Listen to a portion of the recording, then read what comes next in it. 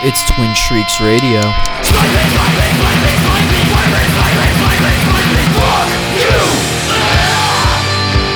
Bit of a loud one, but I think we can handle it.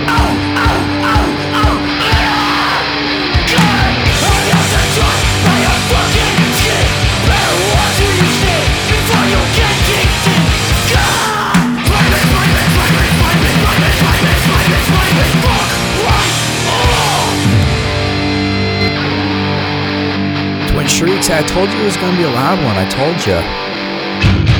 First 3 tracks off of the Spike Pit demo.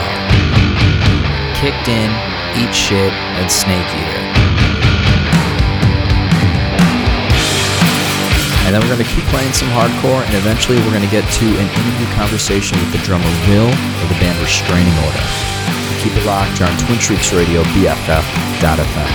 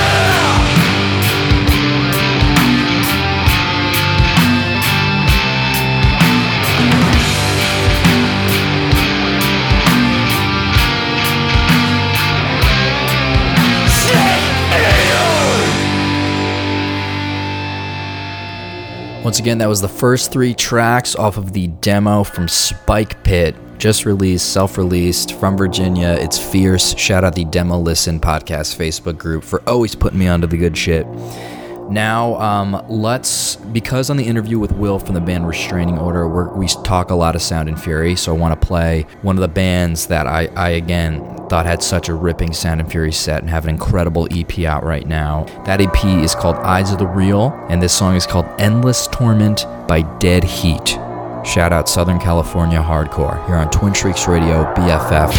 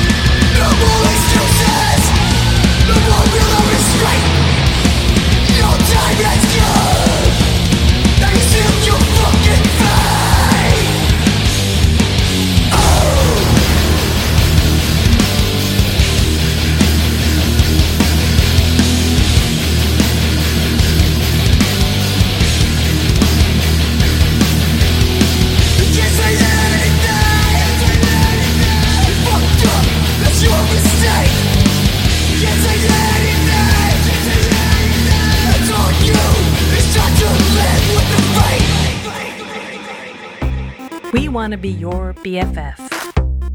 BFF.FM, best frequencies forever. BFF.FM, best frequencies Streaming with my besties. best frequencies forever.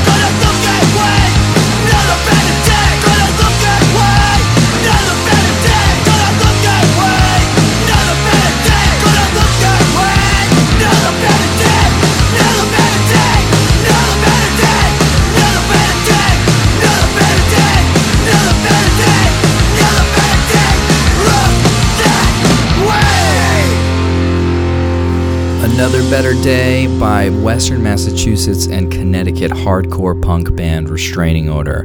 They're blowing up. They played Sound and Fury. They just had their record release shows over the weekend on the East Coast, and I had the pleasure to interview their drummer alongside my good friend, one of my best friends actually, Steve Macri, who's a host of Behind the Vinyl. So this is the audio that we have from our conversation as heard on Behind the Vinyl Pod, and now on Twin Shrieks Radio, BFF.FM. Here's some Angel Dust to kick us off. This one is a big one, so I love you like no one else could ever love you. Let me be your big one too. Let me be your big one too.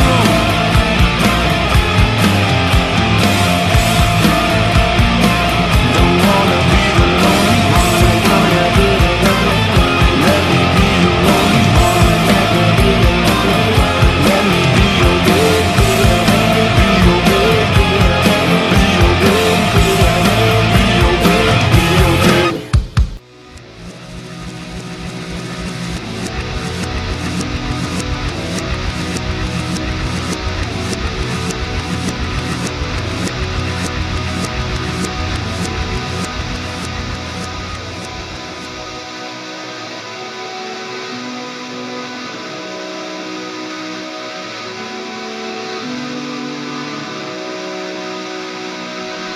Hey, you're listening to BFF.FM.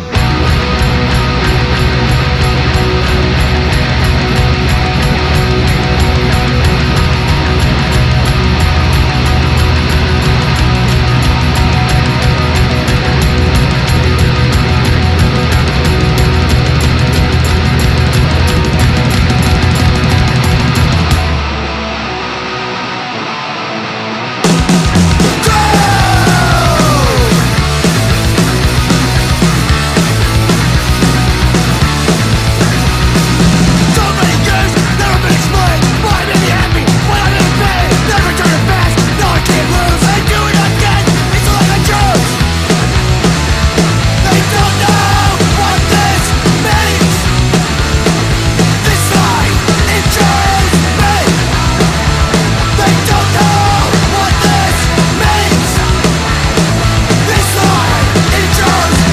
really fun one here.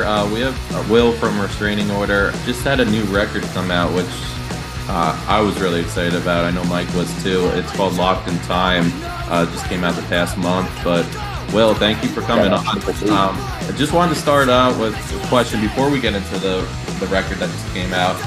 And Mike can really attest to this. How was playing at such a big festival like Sound and Fury this year? Oh, dude, it was awesome.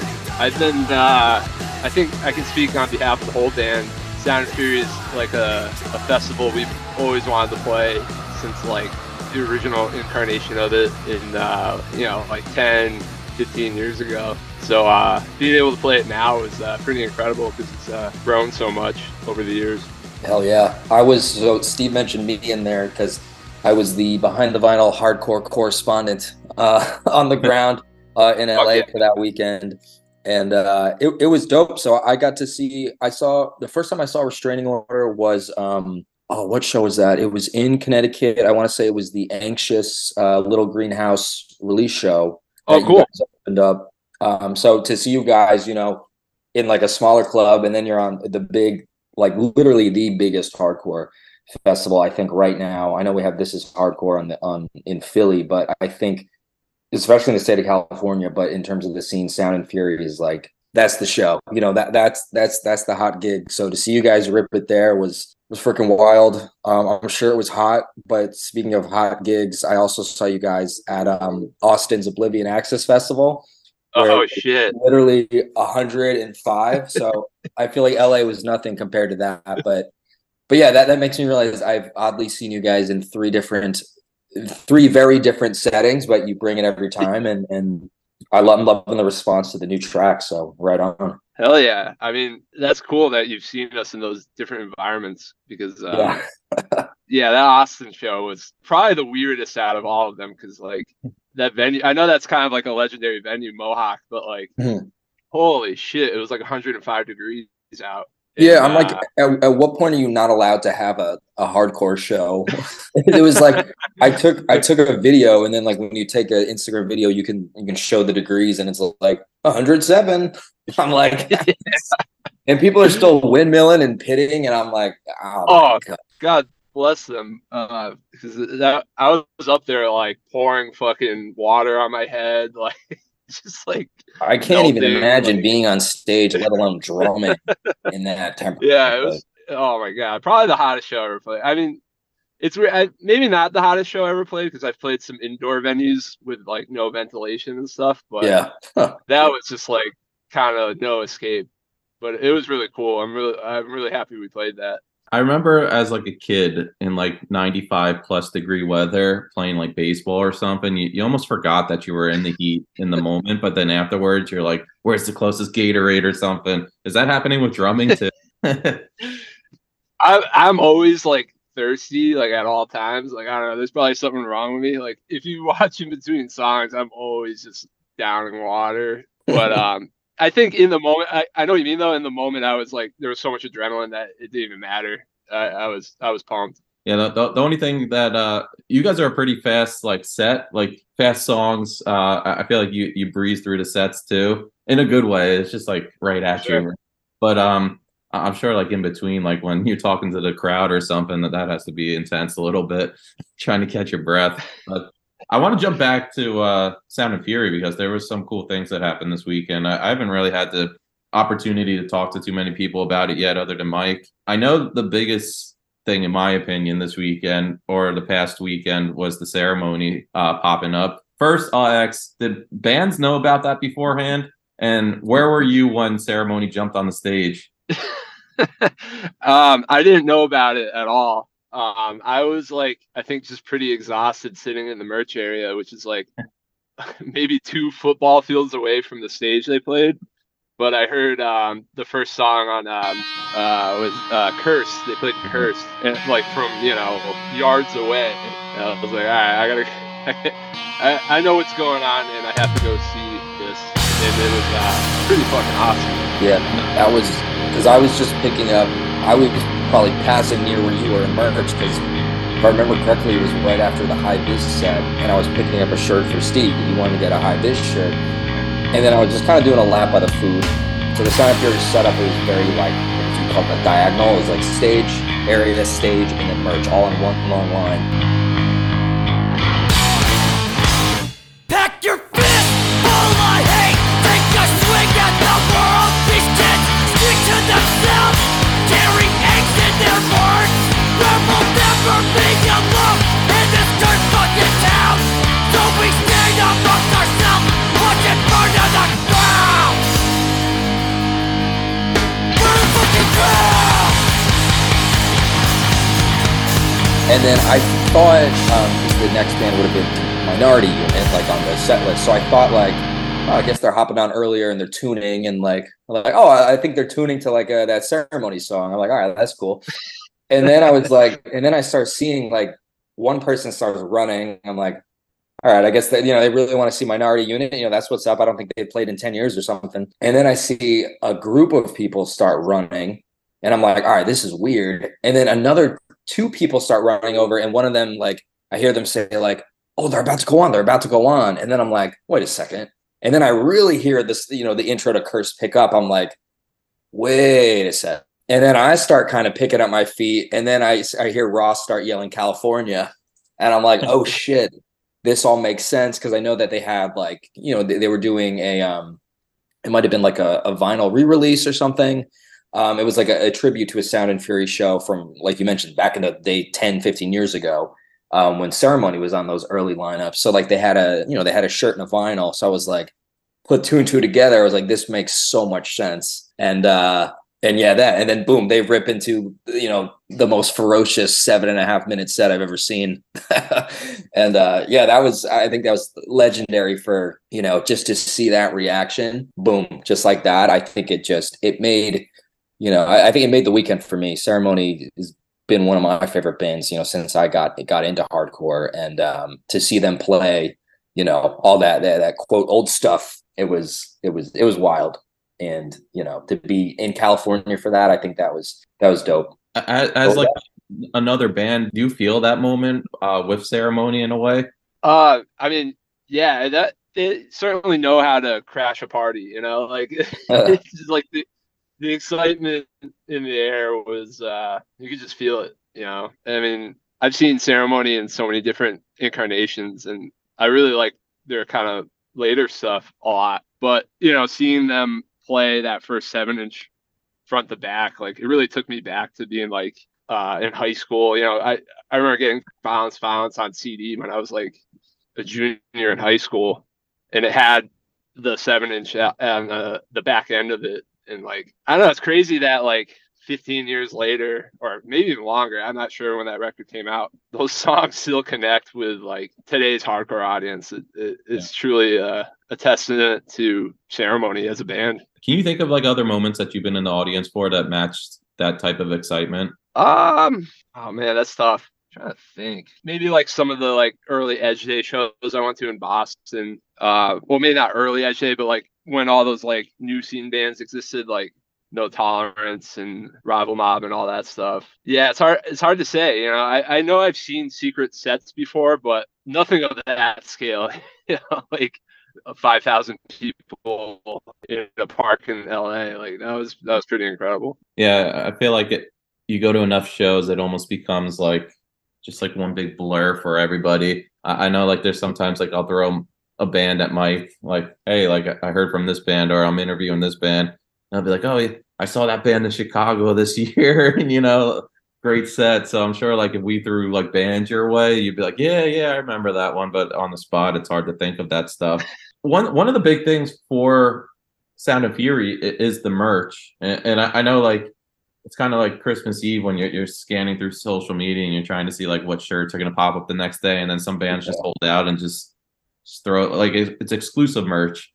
I didn't see on your page like any like, hey, this is our Sound and Fury merch. Did you do exclusive merch for the festival? No, we kind of dropped the ball on that. We just been touring so much lately that we had like a lot of leftover merch, enough to like where if we made a new shirt, like it'd be kind of irresponsible. But we had some. We haven't been to LA in probably about a little less than a year ago. We were in LA, so I figured some of these designs we haven't had out there But I think I kind of learned my lesson. Maybe next year. Well, I mean, I don't know if we're playing next year, but if we did play Sound and Fury again, maybe do like some kind of exclusive design or something, because those are flying off the tables. I could see.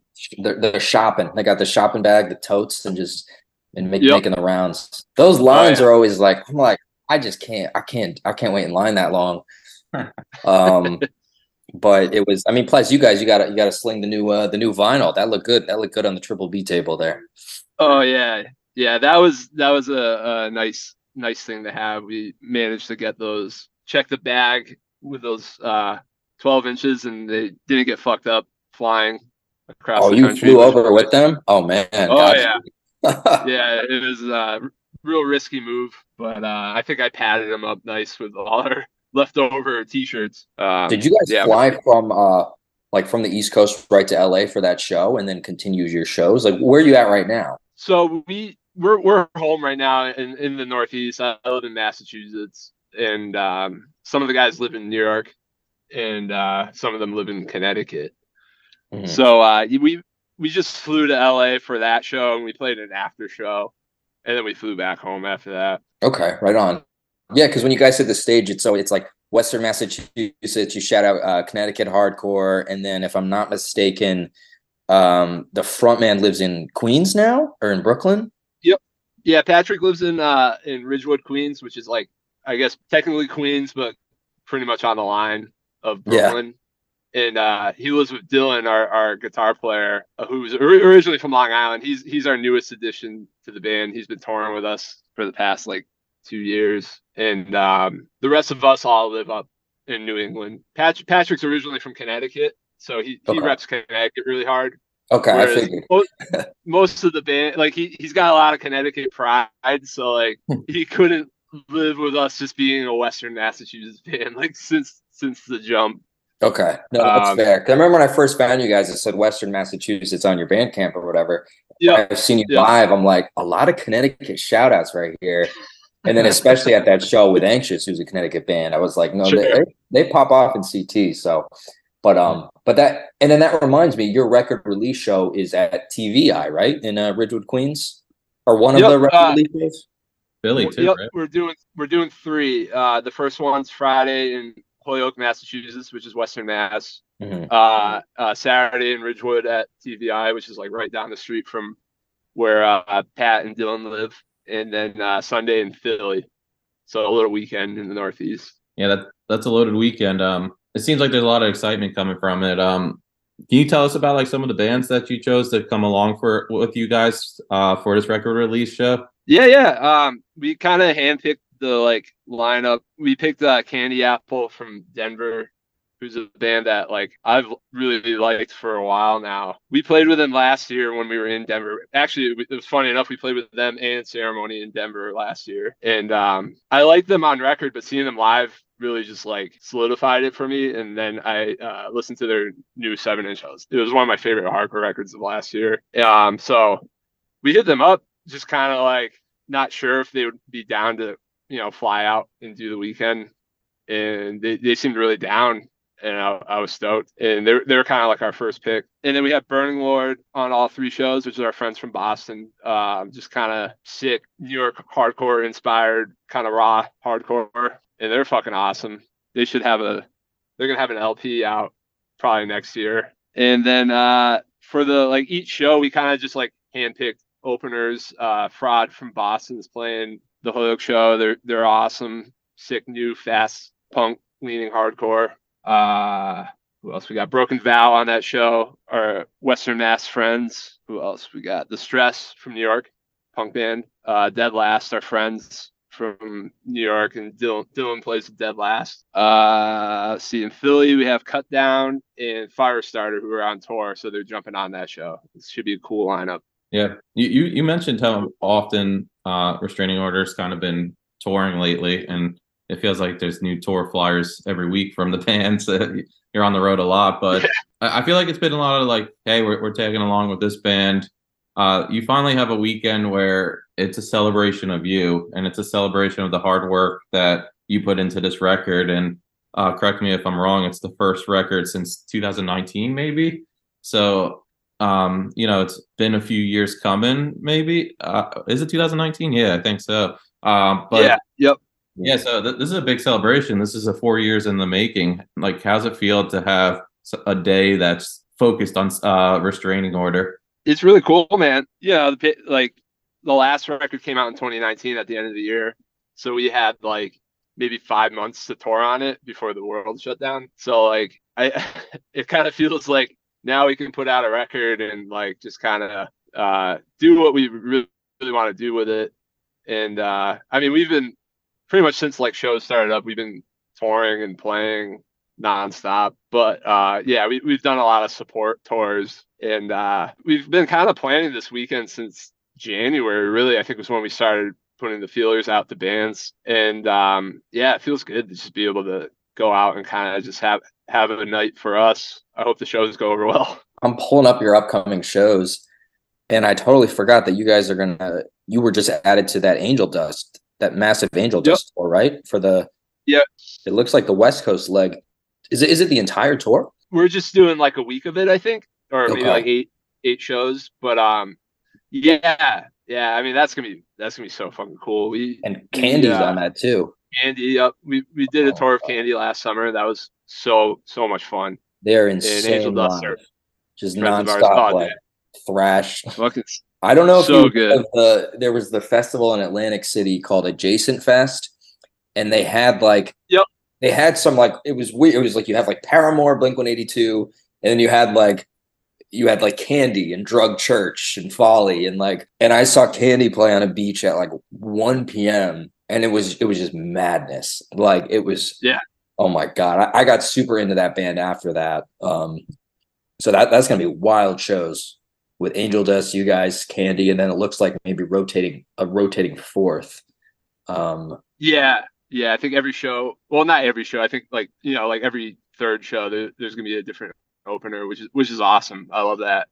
It makes it a little more diverse. Yeah. But and then don't sleep on the Brooklyn Monarch gig, September 9th with the Gorilla Biscuits, Cold World, Fucked Up, Bib, and Restraining Order. That's like a mini Sound of Fury right there. Oh yeah, Fucked Up's playing. Like we were, we play in New York City a lot, and we're really trying to not like overplay. But like when you get offered a show like that, it's like you can't say no. Oh yeah, there's no radius clause or like, oh, we're playing there. No, it's like no, when Walter gets on the phone and you're like, oh, Gorilla Biscuits, oh, Cold World, oh, okay, I think we could slip that in for a little weekend gig, yeah. Oh yeah, and it works out because we leave on our headliner. Well, it's like a co-headliner we're doing with Gum, and that's about a 2-week tour. So that'll be like the first date of it, and then we'll probably take off to the first show with Gum after that, which I think is in Indiana or something. Nice. Steve, you had Gum on here before, right, on the pod? Yeah, they just had a new record come out, so it's two bands kind of getting the opportunity to play their new stuff. Did you get a chance to listen through Gum's record? Yeah, it's awesome, man. They kind of reach out to us to see if we want to do shows in the fall. And usually when bands do that, we kind of just blow it off. But like, I listened to Gum and I was like, oh, this is like a perfect band to go out with for us, because like, I don't know, they're doing something a little outside of the box of normal hardcore. It's a little more posty, I guess, post-hardcore, but like not in a modern way, kind of in like a Discord way, I guess. I don't know. I really enjoyed that new record a lot, and I think those shows are gonna be a lot of fun.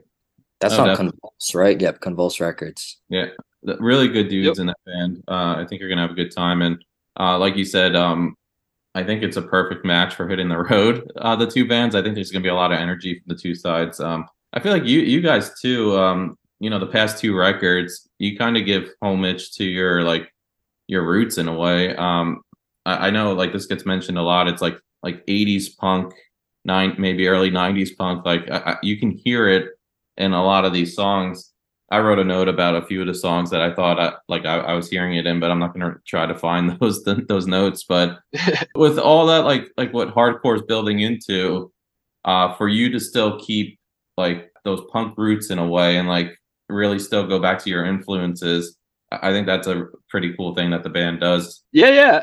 I mean, all of us love like early hardcore, first wave hardcore stuff. But we don't really want to be like put in a box as being this like kind of like retro band. Like I remember like being when I was like a teenager, like youth crew revival was a big thing, like bands trying to like dress and look like youth of today, and like that's like fun, but it's also kind of cosplay. With us, it's like, yeah, we wear our influences on our sleeve, but I hope people think of us as being like a modern hardcore band or a modern punk band. We're not like trying to like recreate an era or anything like that. We're just, kind of just taking influence from a lot of different angles, and just not really trying to like put ourselves in a box, I guess. I thought it was interesting from your first record. I was kind of reading up on it, and I know like we want to put the spotlight on what just came out this year, but This World Is Too Much had a song that it was called What Will You Do? And I think it was Punk News said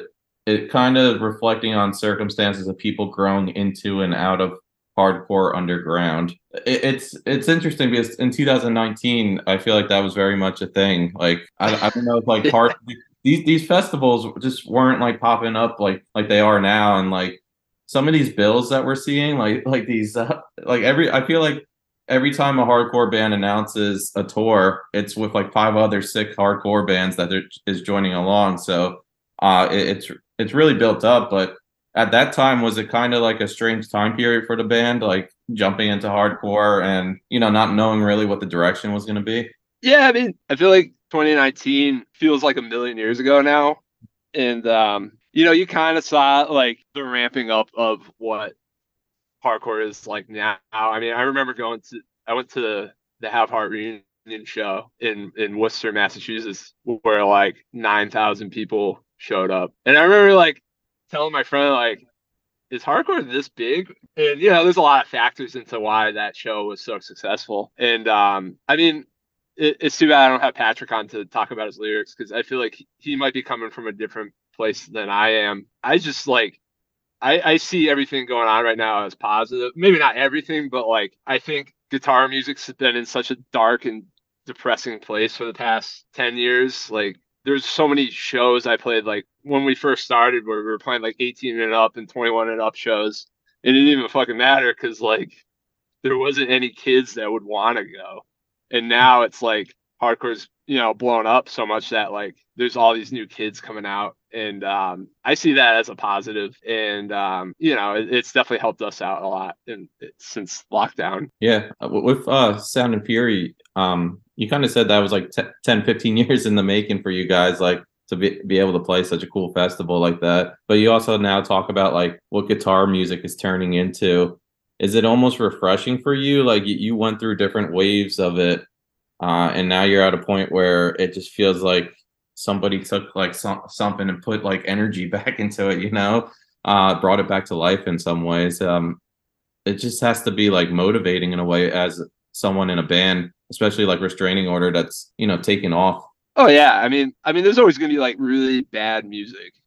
So like, and I get why like some people might be like a little apprehensive about hardcore getting popular, but I would rather hardcore have some like, some light crossover with the mainstream than like some other bullshit. I mean, like if a kid sees like Turnstile on TV or something, that's way better than like some nonsense, like, some nonsense music. And I think it's just all positive in the long run. Yeah, there was a few songs I wanted to talk about. I know the first song, Addicted Reprise. I thought it was like so cool how you entered this record. There's kind of this like slow, like, I don't know, slow like feeling in the beginning, and then it just takes off. And I feel like you're sitting there in the beginning and you're like, I could be driving and getting stuck in my thoughts with this beat right here. It was really cool. And then it goes into it. Can you talk a little bit about that song, like the making of the song and like what you were trying to work towards for that song? I can't remember when we came up with the idea to start the record with the ending of the last record, but I think I might have been just like, because I self-produce and record all the records. Yeah. So I had the multi-tracks of the last record, and I think I was just like fucking around with the ending of Addicted to This Life, the last song on the first record. And there's all these layers at the end, and you can hear the main riff of the reprise at the end of it. And I think that was just the basis of a song. And we were just like, all right, let's just start the record off with that. And I think it was inspired by there's a Hatebreed record, Rise of Brutality, that starts with the ending of the previous record. And that's probably the only comparison to Hatebreed that we can make, other than being a Connecticut and Western Mass hybrid band. I was like, But I mean, I love Hatebreed. We all do. We're all Hatebreed fans. Yeah, it was just kind of a silly idea, and I think it worked out. So this record was a continuation in some ways of your 2019 one. Yeah, it's kind of like, I guess you could say it's the sequel, the logical successor of the first record, 4 years later. That's really cool. Did some of these songs, like, were they created during that time period in 2019? Because I know some bands do that where they have like songs that maybe didn't make the record, or like they didn't feel like it was a fit at the time. Were these songs like created during the pandemic, or did you have these already? Yeah. Some of them date back to about the time the first record came out.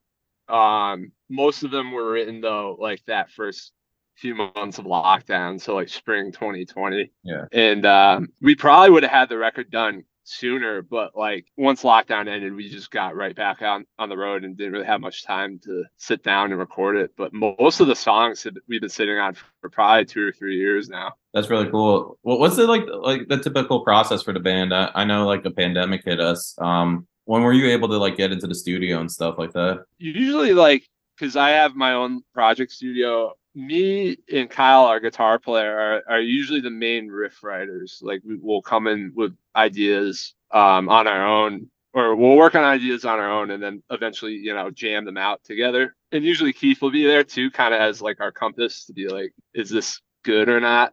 Like, I kind of need Keith there to like really gauge if the songs are good. And Patrick being down in New York, we'll send him like cell phone demos or whatever, and he'll usually write lyrics on his own. So yeah, we did like, I'm trying to think. We did a split with Warfare in 2021. I don't think shows were back yet. I think we're still technically locked down, or that weird period where there was no shows. And we didn't enter the studio for this record until the winter of 2022, so like February. So a year and a half ago is when we started tracking this record. Yeah, it was a process. It took a while. I thought it was pretty wild jumping into the mind of Patrick and just like reading up on like some of the one-liners he gave a few of these media pages. And two things that stuck out to me that when he was talking about the record, he talked about leaving the past behind, seeing the light at the end of the tunnel. It sounds like that was like maybe a theme or something that was on his mind during this record, but also that there was like this interesting one, and I can see it from like just wanting so much more out of life, where he talked about like like a song being specifically about staying up at night, I think, and just thinking about what's coming and what's been in the past. It's a lot of deep stuff. Like, are these conversations that the band's having together often? Not really. I mean, I give Pat like full reign on what he wants to write. I'm not a very good lyric writer. Yeah. The music side and production's my thing. He has his own outlook on life, and he's a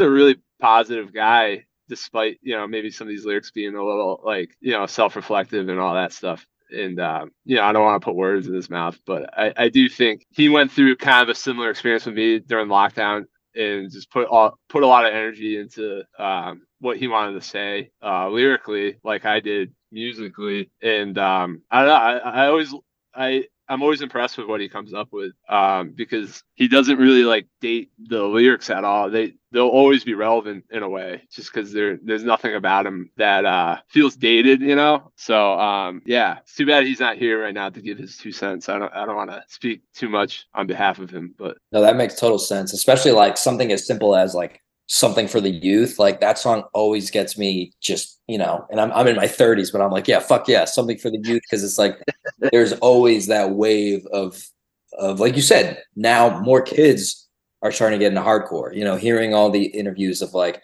there's a lot of kids that this is hardcore. There's a lot of kids going to Sound and Fury. There's a lot of new bands spreading about. And it's like, I agree with you what you said, before, where it's like, is hardcore in the mainstream a good or bad thing? But I think it's a good thing. I think it's giving, because it's like, oh, I found this band Turnstile. And then it's like, you look at earlier Turnstile and you're like, whoa. And then you look at then you start finding these like other bits like, oh, Trapped Under Ice. Oh, Angel Dust. Oh, and then it's like, oh, Angel Dust on tour, Restraining Order, Bib. And then you just start and to put the pieces together because and then there's the never ending discourse of of people just being big on like all this stuff with Scal recently, of people being like, oh, this is and then Cat Moss just drops a mic drop and then it's like, fuck yeah, I hope Scal continues their success. Steve and I had the pleasure to interview Cat, I guess at this point it was almost last year.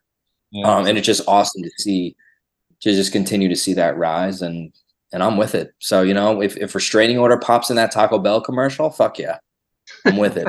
Yeah, I mean,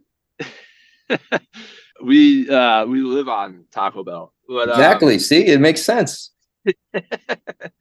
No, seriously though, like, yeah, it's just like, I don't think people realize that there's a fucking kid somewhere in like Indiana or Nebraska or whatever that like will never find this music, and maybe for better or for worse. But like, I remember being a kid, like watching Headbangers Ball, going back, bringing up Hatebreed one more time. But like, dude, like I would see fucking like, I'd watch, Killswitch Engage videos, and then all of a sudden he'd be like, all right, this is a throwback. This is like Sick of It All or a Gnostic Front video. It like that blew my mind. Like, yeah, and if that could happen now with a kid, seeing like Scal or Turnstile and then finding like TUI or I don't know, something a little more obscure, that's fucking cool. I hope that happens. Well, something I ask often, because I always like to pick the brain of the musicians who created this record, and I know it's something tough to maybe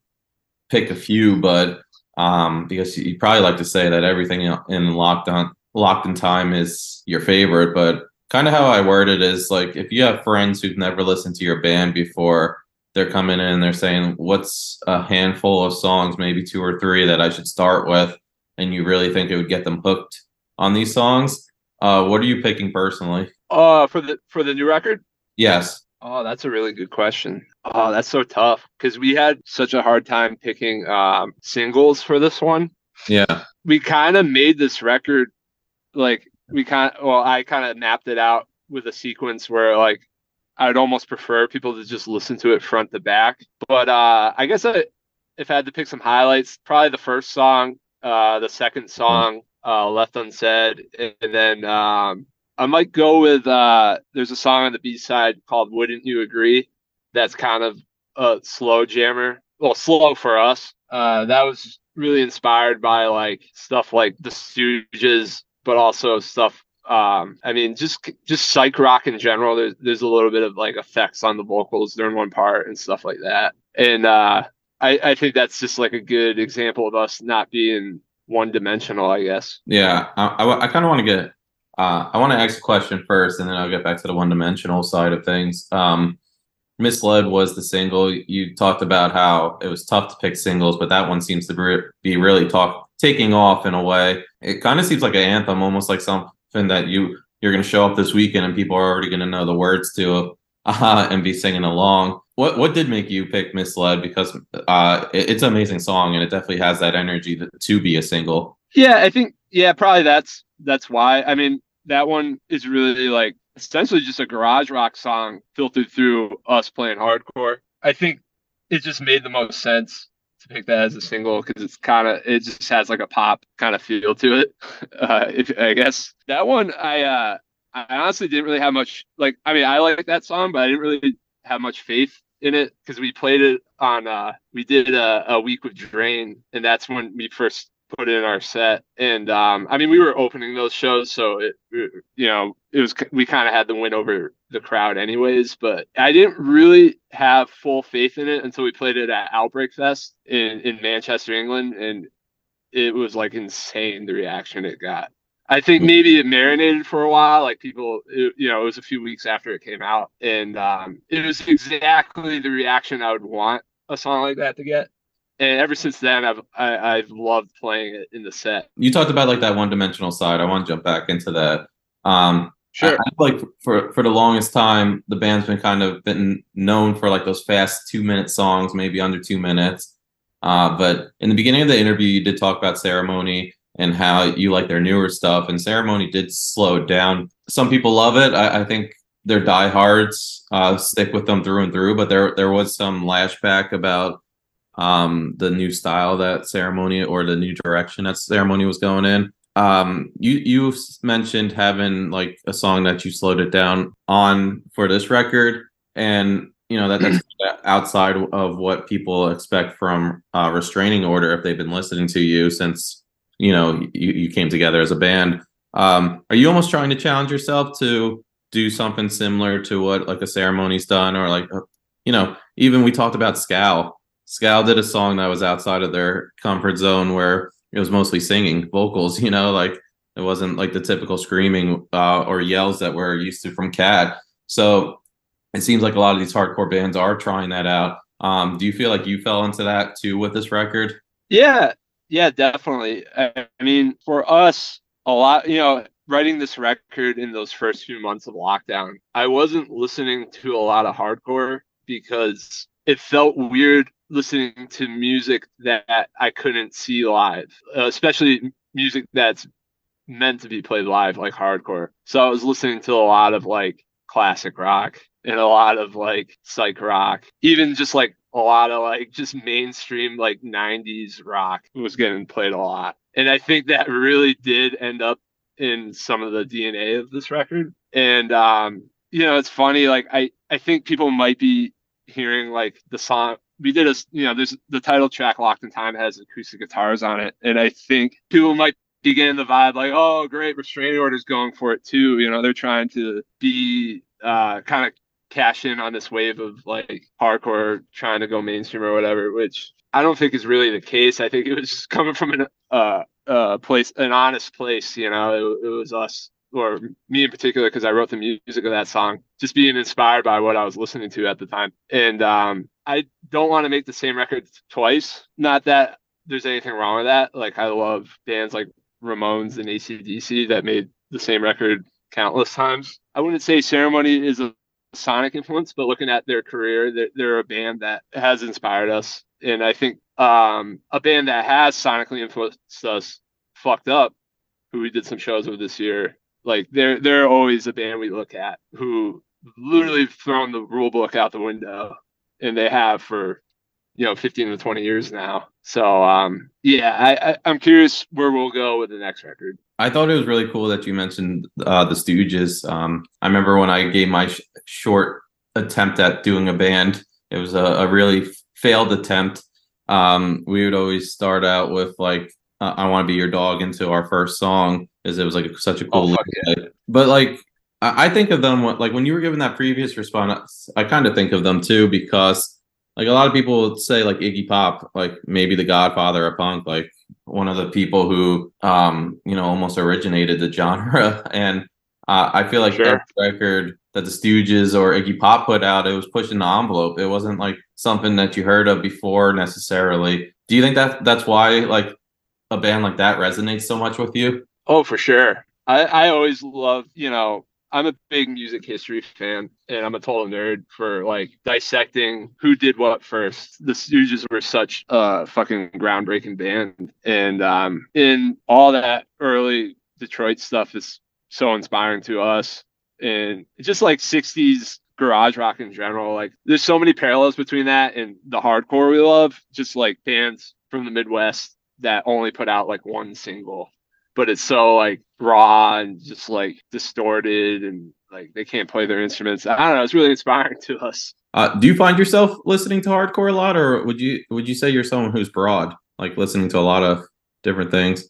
Yeah, I listen to a lot of music. I'm still trying to keep my ear to the ground on hardcore. There's just a lot of it now, but I've never like.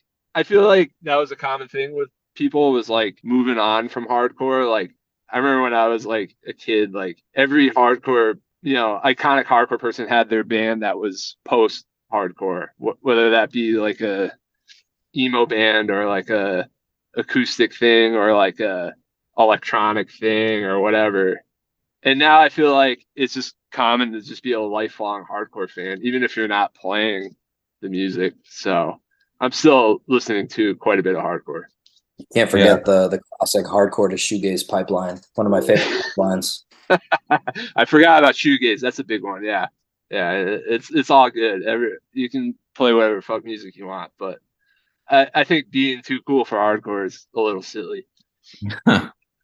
Yeah, I mean, they just have to listen to Restraining Order, and I think they'll be good. I think they'll know it's cool right off the bat once they listen to you guys. But I'm gonna close this bad boy out with two questions. I was curious, and if you read like throughout like the internet or try to listen to like podcast interviews, like usually like bands talk about like the origins, and I couldn't really find it. Like we talked about like your lead singer bleeding Connecticut, and then the Western Mass connection, and then you had someone from New York. Was this something that formed in like school or something, or what? Like how like through listening to other bands, or like how did it come to be?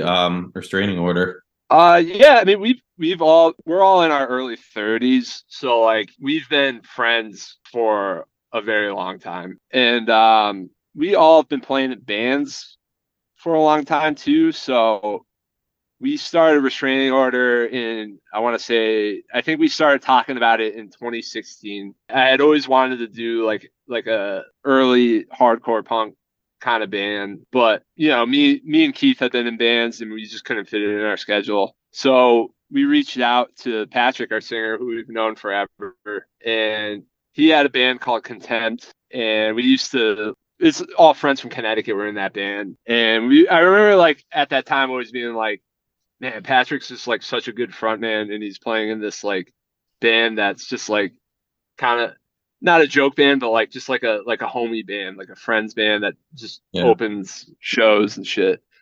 Makes sense. I think everyone should look up. There's a video on YouTube of Contempt playing in North Haven, Connecticut. It was a show they played with the Rival Mob, and you'll see Patrick in like true form, just like going fucking insane while his band just like makes terrible noise. And I remember like me and Keith just being like, damn, he's got to sing in our band. So like we just wanted to do a band that sounded like shit, like Career Suicide and like Social Circle and like early hardcore. And eventually we just got in my project studio and just wrote the demo, and that was 2017. And after that it took a little while to take off, but we just kind of played whenever we could, and eventually we did a 7-inch on New Age, and then the LP on Triple B came out. You read my mind, because I guess I'll close it out with this one. I was going to go in a different direction, the typical cliche, what are you looking forward to the most, but I'm going to stay away from that one. I was actually telling Mike this earlier, but I had the opportunity to see you guys when you opened up for the Nightbirds, when Nightbirds' final show, actually. It was in Asbury Park. And it was interesting because like Patrick never lost his cool, and I don't think any of the band members did, but I don't know if this is like a typical thing. It didn't feel like it from the audience, but it felt like they were almost heckling, like saying, play faster. And then like at first Patrick was like, yeah, this song's definitely gonna be faster, or like he was talking to the crowd, but after a while I was like, dude, just shut up, like stop doing it. But he's just like, I feel like he is a natural, and it's like really important to have that type of frontman in the band. But what can you say about that night? Like, was it like after a while, was it like just like stop saying it? And then like how, like you kind of explained it in the previous answer, but it feels like it's so important to have a frontman who can find ways to just turn it on every single night, Yeah, we're really lucky to have Pat, who just is so fucking energetic. That night, like, I mean, we were all in a good mood that night, and I think like something like a guy just like telling us to play faster, who this dude was definitely like obliterated out of his mind. And I don't know, that's kind of like for me it was just like, okay, we will play fast. Like, challenge of fucking accepted. And that show was fucking awesome. Like, that was another band, Nightbirds, like, you know, a more current band that was really inspiring to us. We loved the Mutiny on Muscle Beach record, and getting to play their last show was like one of those kind of bucket list things, I guess, for our band. Yeah, for sure. I don't think there's any podcast in this world that mentions the Nightbirds more than I do. Just with those New Jersey groups. Fuck yeah. I should mention that to Brian. Brian's a good dude. He's doing a lot of good things for the music, you know, guitar music in general. But yeah, that was cool stuff. Restraining Order, band that I feel like Mike and I have been high on for a while, and this record really puts like an exclamation point on it. I think anyone who listens to hardcore, they've listened to Lock in Time at this point, but you know, we don't really have to push them towards it. But if you haven't, you really need to sit down in this moment and listen to it all the way through, because I just feel like every song's great. I know Mike's played it on his Twin Streaks radio show that he does every Tuesday. So yeah, Will, real pleasure to have you on. Thank you so much for taking some time to talk to us about it. Oh man, guys, it's been my pleasure. Thank you so much for kind words, and I really appreciate you having me on.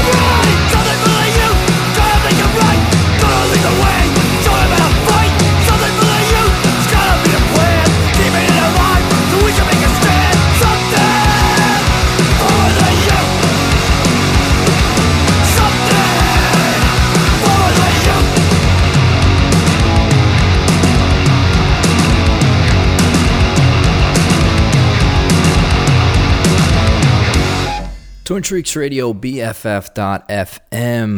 Once again, that was an interview I got to hop on Behind Vinyl podcast, and we got to interview Will Hurst, drummer of hardcore punk band Restraining Order. They just put out that new album, Locked in Time. It's out on Triple B Records. They're blowing up. This is one of the biggest bands in hardcore punk, not only on the East Coast, but they've made their mark now in California, you know, after a Wild Sound and Fury set. So that was dope. Always love, you know, doing some crossover episodes with Behind the Vinyl to get some interviews out, get perspectives from band members. It was kind of funny to talk about like the whole Taco Bell discourse and Scal, and how Cat Moss, who we had on the show from Scal, just get to talk about how like there's so many haters and there's so many people that just come at you, especially if you're a woman. Within punk and hardcore, and it's just so messed up because it's like Scal, they are a homegrown Santa Cruz hardcore band. You know, they always been going to shows. They've been on the come up, and they've exploded. They played Coachella. They in fact are on that Taco Bell collab or whatever. They've done Pabst Blue Ribbon collabs. You know, say what you will, playing all the festivals, but it's well deserving, and it's awesome. So I liked how, you know, we got to chop it up a bit about Scal. So I know it's top of the hour 90s time, but let's do Opening Night by the band Scal, because it gives me that like kind of 90s, you know, angsty punk rock vibe with some hardcore elements. So let's do Opening Night by Scal, and then I'll just whip up a 90s medley, which will probably be random because I don't really got a theme. So let's do that. This is Scal from Santa Cruz here on Twin Shrieks Radio, BFF.FM.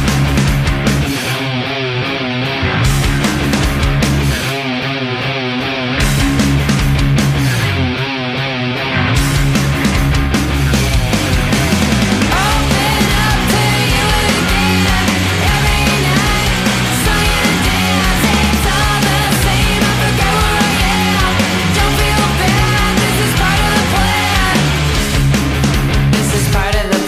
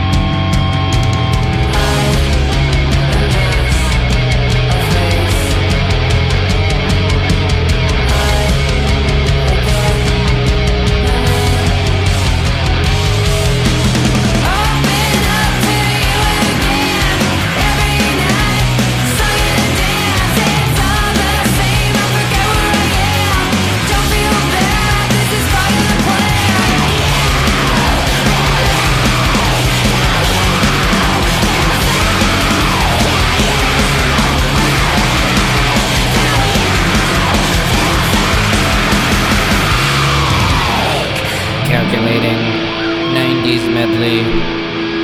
Very random, but also handpicked. Twin Treaks Radio BFF. Oh, make me over. I'm all I wanna be. A walking study in demonology. Hey, so glad you could make it. Yeah, now you really made it. Hey, so glad you could make it now.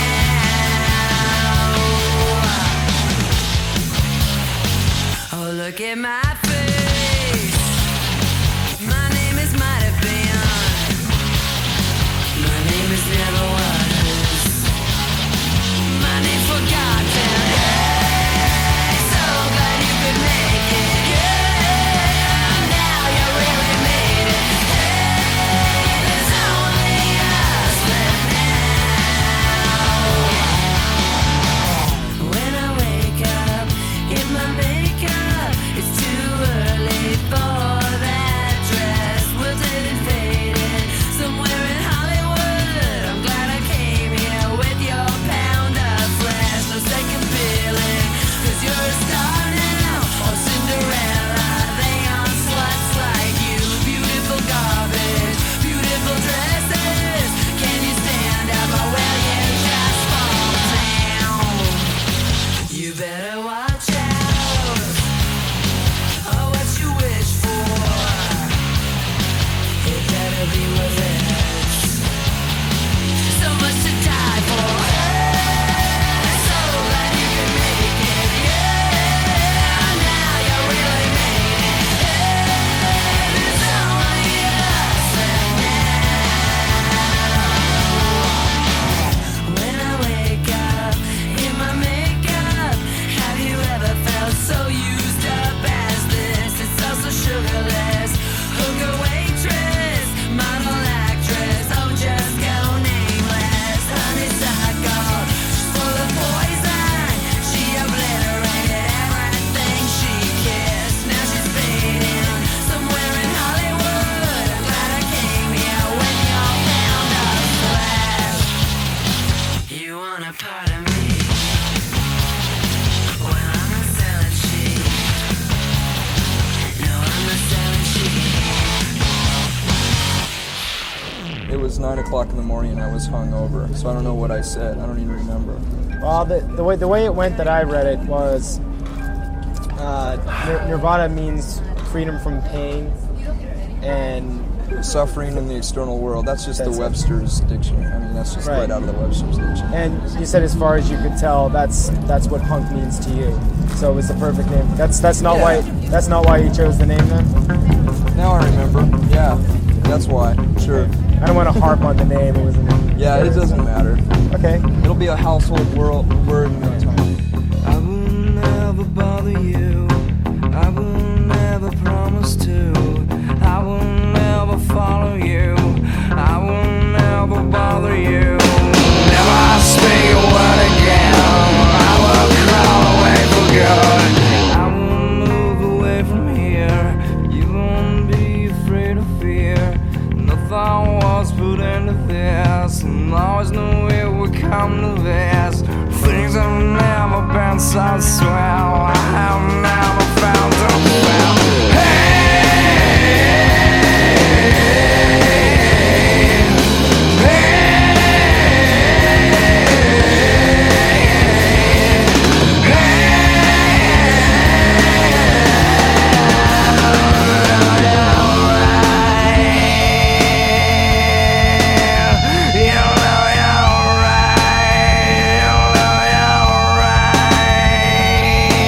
I'm so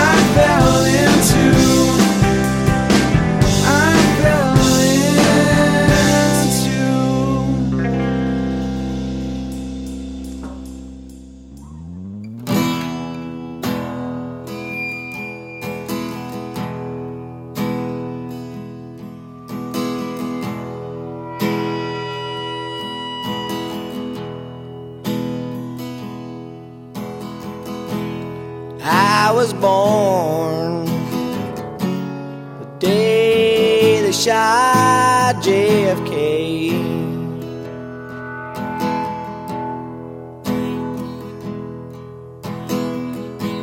The way you look at me sucks me down the sidewalk.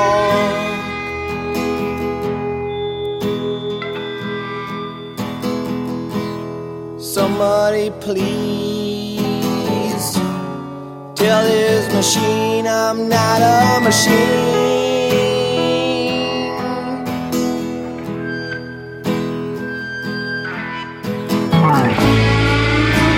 My hands are in the air, and I swear they always are.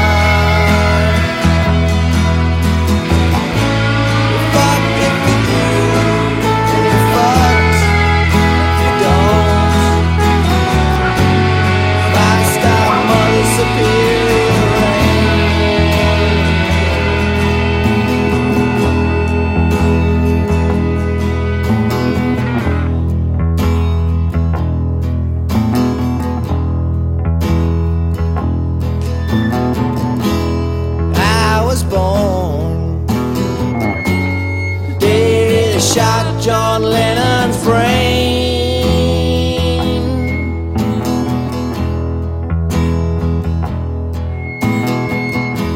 And all my smiles getting in the hate generation's way.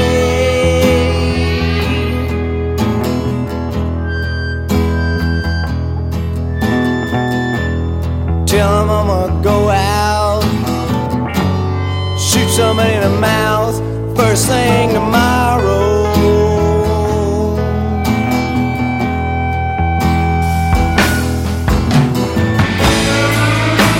My hands are in the air, and I swear they always are. Fuck if you do, fuck don't. Fast I'm disappearing.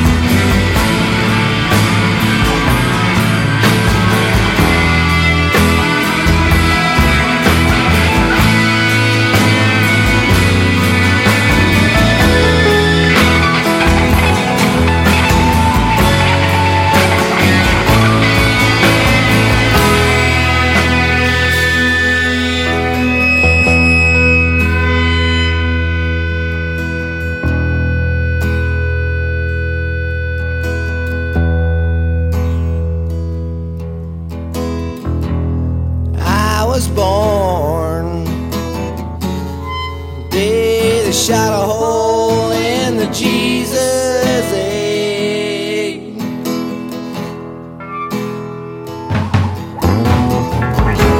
And now the rain falls so random. What does free will have to do with it all?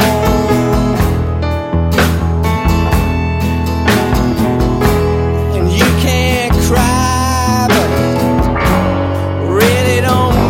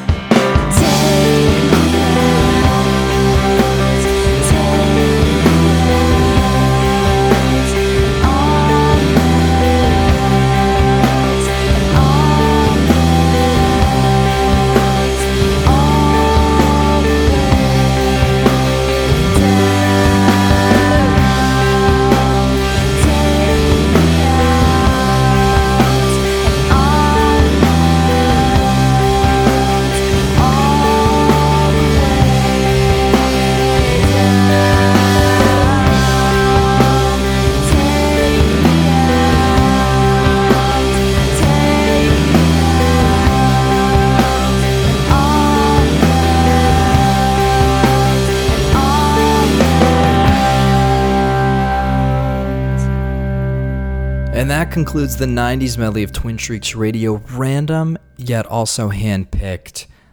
We jumped across the board, but everything made sense. So I did Hole by I did Celebrity Skin by Hole, as Scal has been drawing comparisons to that 90s alt sound, and I kind of hear it. And then with Hole, naturally, we think about Nirvana, and I wanted to pull a cool little Nirvana Kurt Cobain interview. Rip that, right off YouTube, right from the source. A YouTube short, if you will, to play You Know You're Right. Now, yes, released in 2002, but that was the last song that Kurt Cobain wrote with the band before he passed. So definitely 90s medley material. Then we did the Foos. Maybe you were at Outside Lands. Maybe you were at Outside Lands, San Francisco in the fog, and you saw the Foo Fighters. Well, big me to talk about it. I'm excited to see the Foo Fighters in Chicago, Riot Fest, a month from right now. So, wanted to drop that in. Cohesive crossover, big San Francisco festival, and then the festival that I'm going to go to, which I go to every year, as you all know. And then we jump to 1990, 5-stop Mother Superior Rain by the Flaming Lips. I don't know about the West Coast, but the East Coast had intense rain and thunderstorms the other day. So when I was just making this handpick yet random 90s medley, I kind of thought of that song. And it's a great one. Yeah, 1990, that album by the Flaming Lips is called In a Priest-Driven Ambulance. So, yeah, think about that one for a little bit. And then we jumped all the way to 1999, I'm Melting by Rainer Maria off their record Look Now, Look Again, distributed and put out on Polyvinyl Records. So that was the 90s medley. And let's just round out this cute little show. So again, we heard an interview with Will Hurst, drummer of the band Restraining Order. That was me and my buddy Steve Macri, put out on Behind the Vinyl, and we always, like to do a little collab there with Twin Shrieks Radio. Right now, you're on BFF.fm.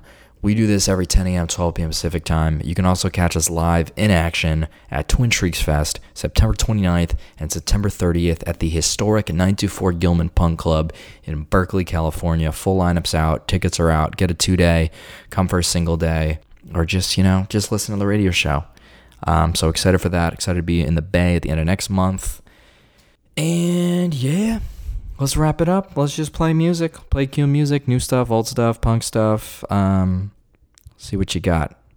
Tune in. Keep it locked. Twin Shrieks, BFF.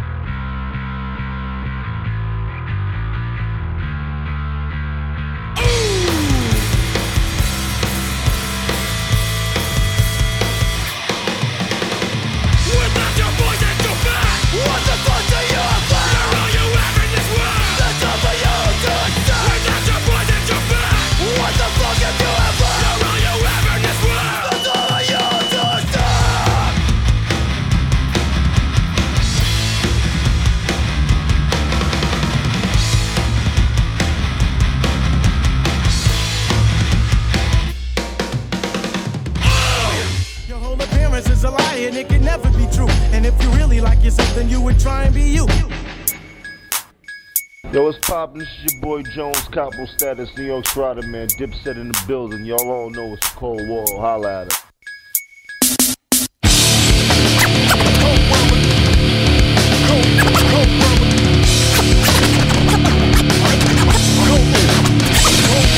I got so much trouble on my mind. Refuse to lose. Here's your ticket to a cold world that's wicked. I never cared, I never knew, until I found out I was someone to you.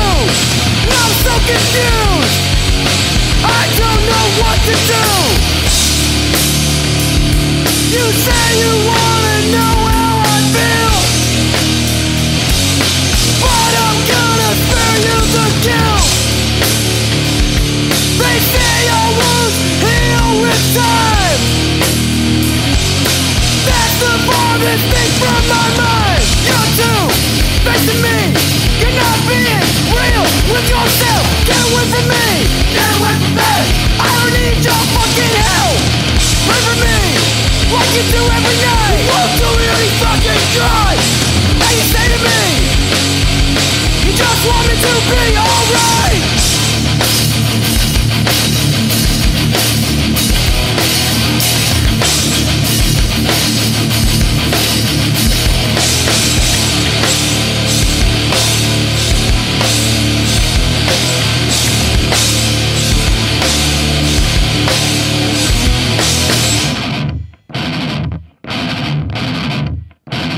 From me to you.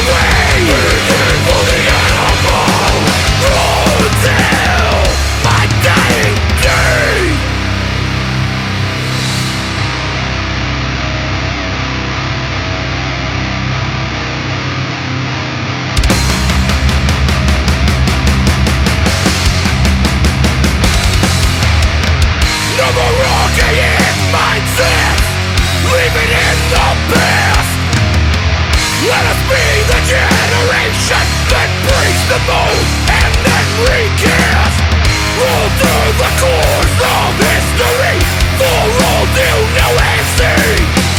Cut every chain, break every lock, and set all the prisoners free.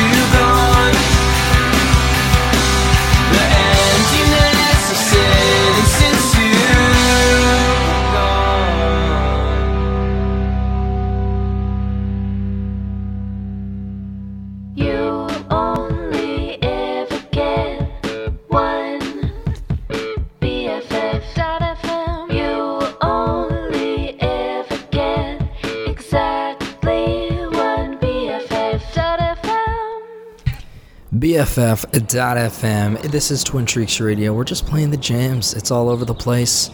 But if there's one cohesive, consistent theme, it's jams. Keep it locked. It's the front bottoms. You're on Twin Treaks Radio, BFF.FM, and we'll see you next week. Same time, same place. I wanna be that comfortable place where you write and read, watch TV, or deeply breathe. Back to back, you and me feel trapped, never defend, only you be Rachel and I'll be Bong Rips. We'll get high all day. I miss the hours in the morning and you in the morning hours. I miss walking naked through the backyard to get to the outdoor shower. I miss the way things used to be. I miss the way things used to be. It's okay, no one's around. I'm off season, vacation town. Vacation town. I wanna see everything, lay it all out for me. Feel the breeze with all the windows open in a one-star hotel room. But I could only express my love when I'm fucked up or far, far away. Physically another continent, emotionally another headspace. Mentally I'm not even here. I miss the hours in the morning and you in the morning hours. I miss walking naked through the backyard to get to the outdoor shower. I miss the way things used to be. I miss the way things used to be. It's okay, no one's around. I'm off season, vacation town.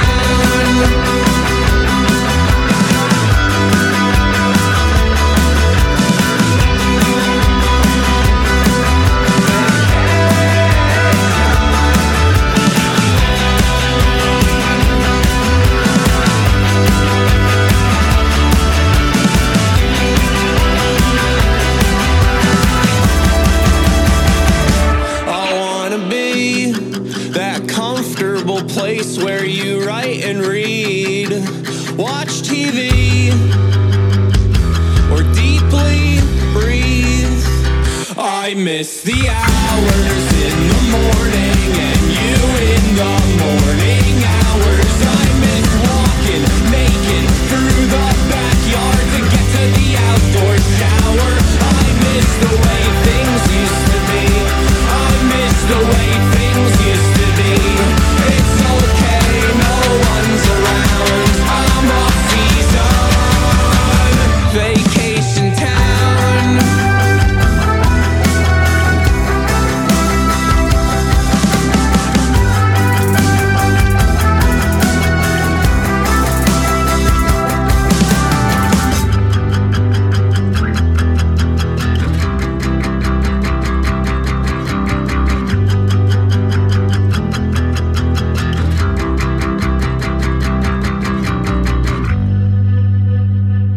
Twin Shrieks Radio on BFF.FM,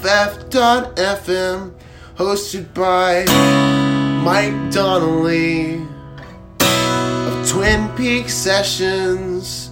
Punk rock, hardcore, alt-rock, 90s grunge. Some indie acoustic stuff also. Doomy and gloomy, all-rock show.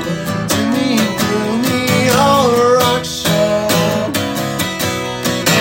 Doomy and gloomy!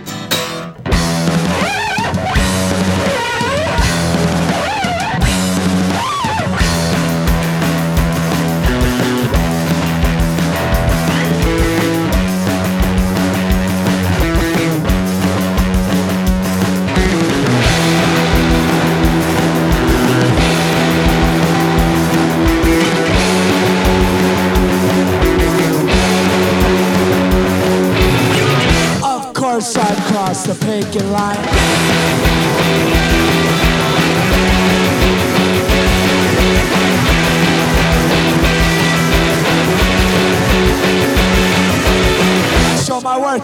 trapping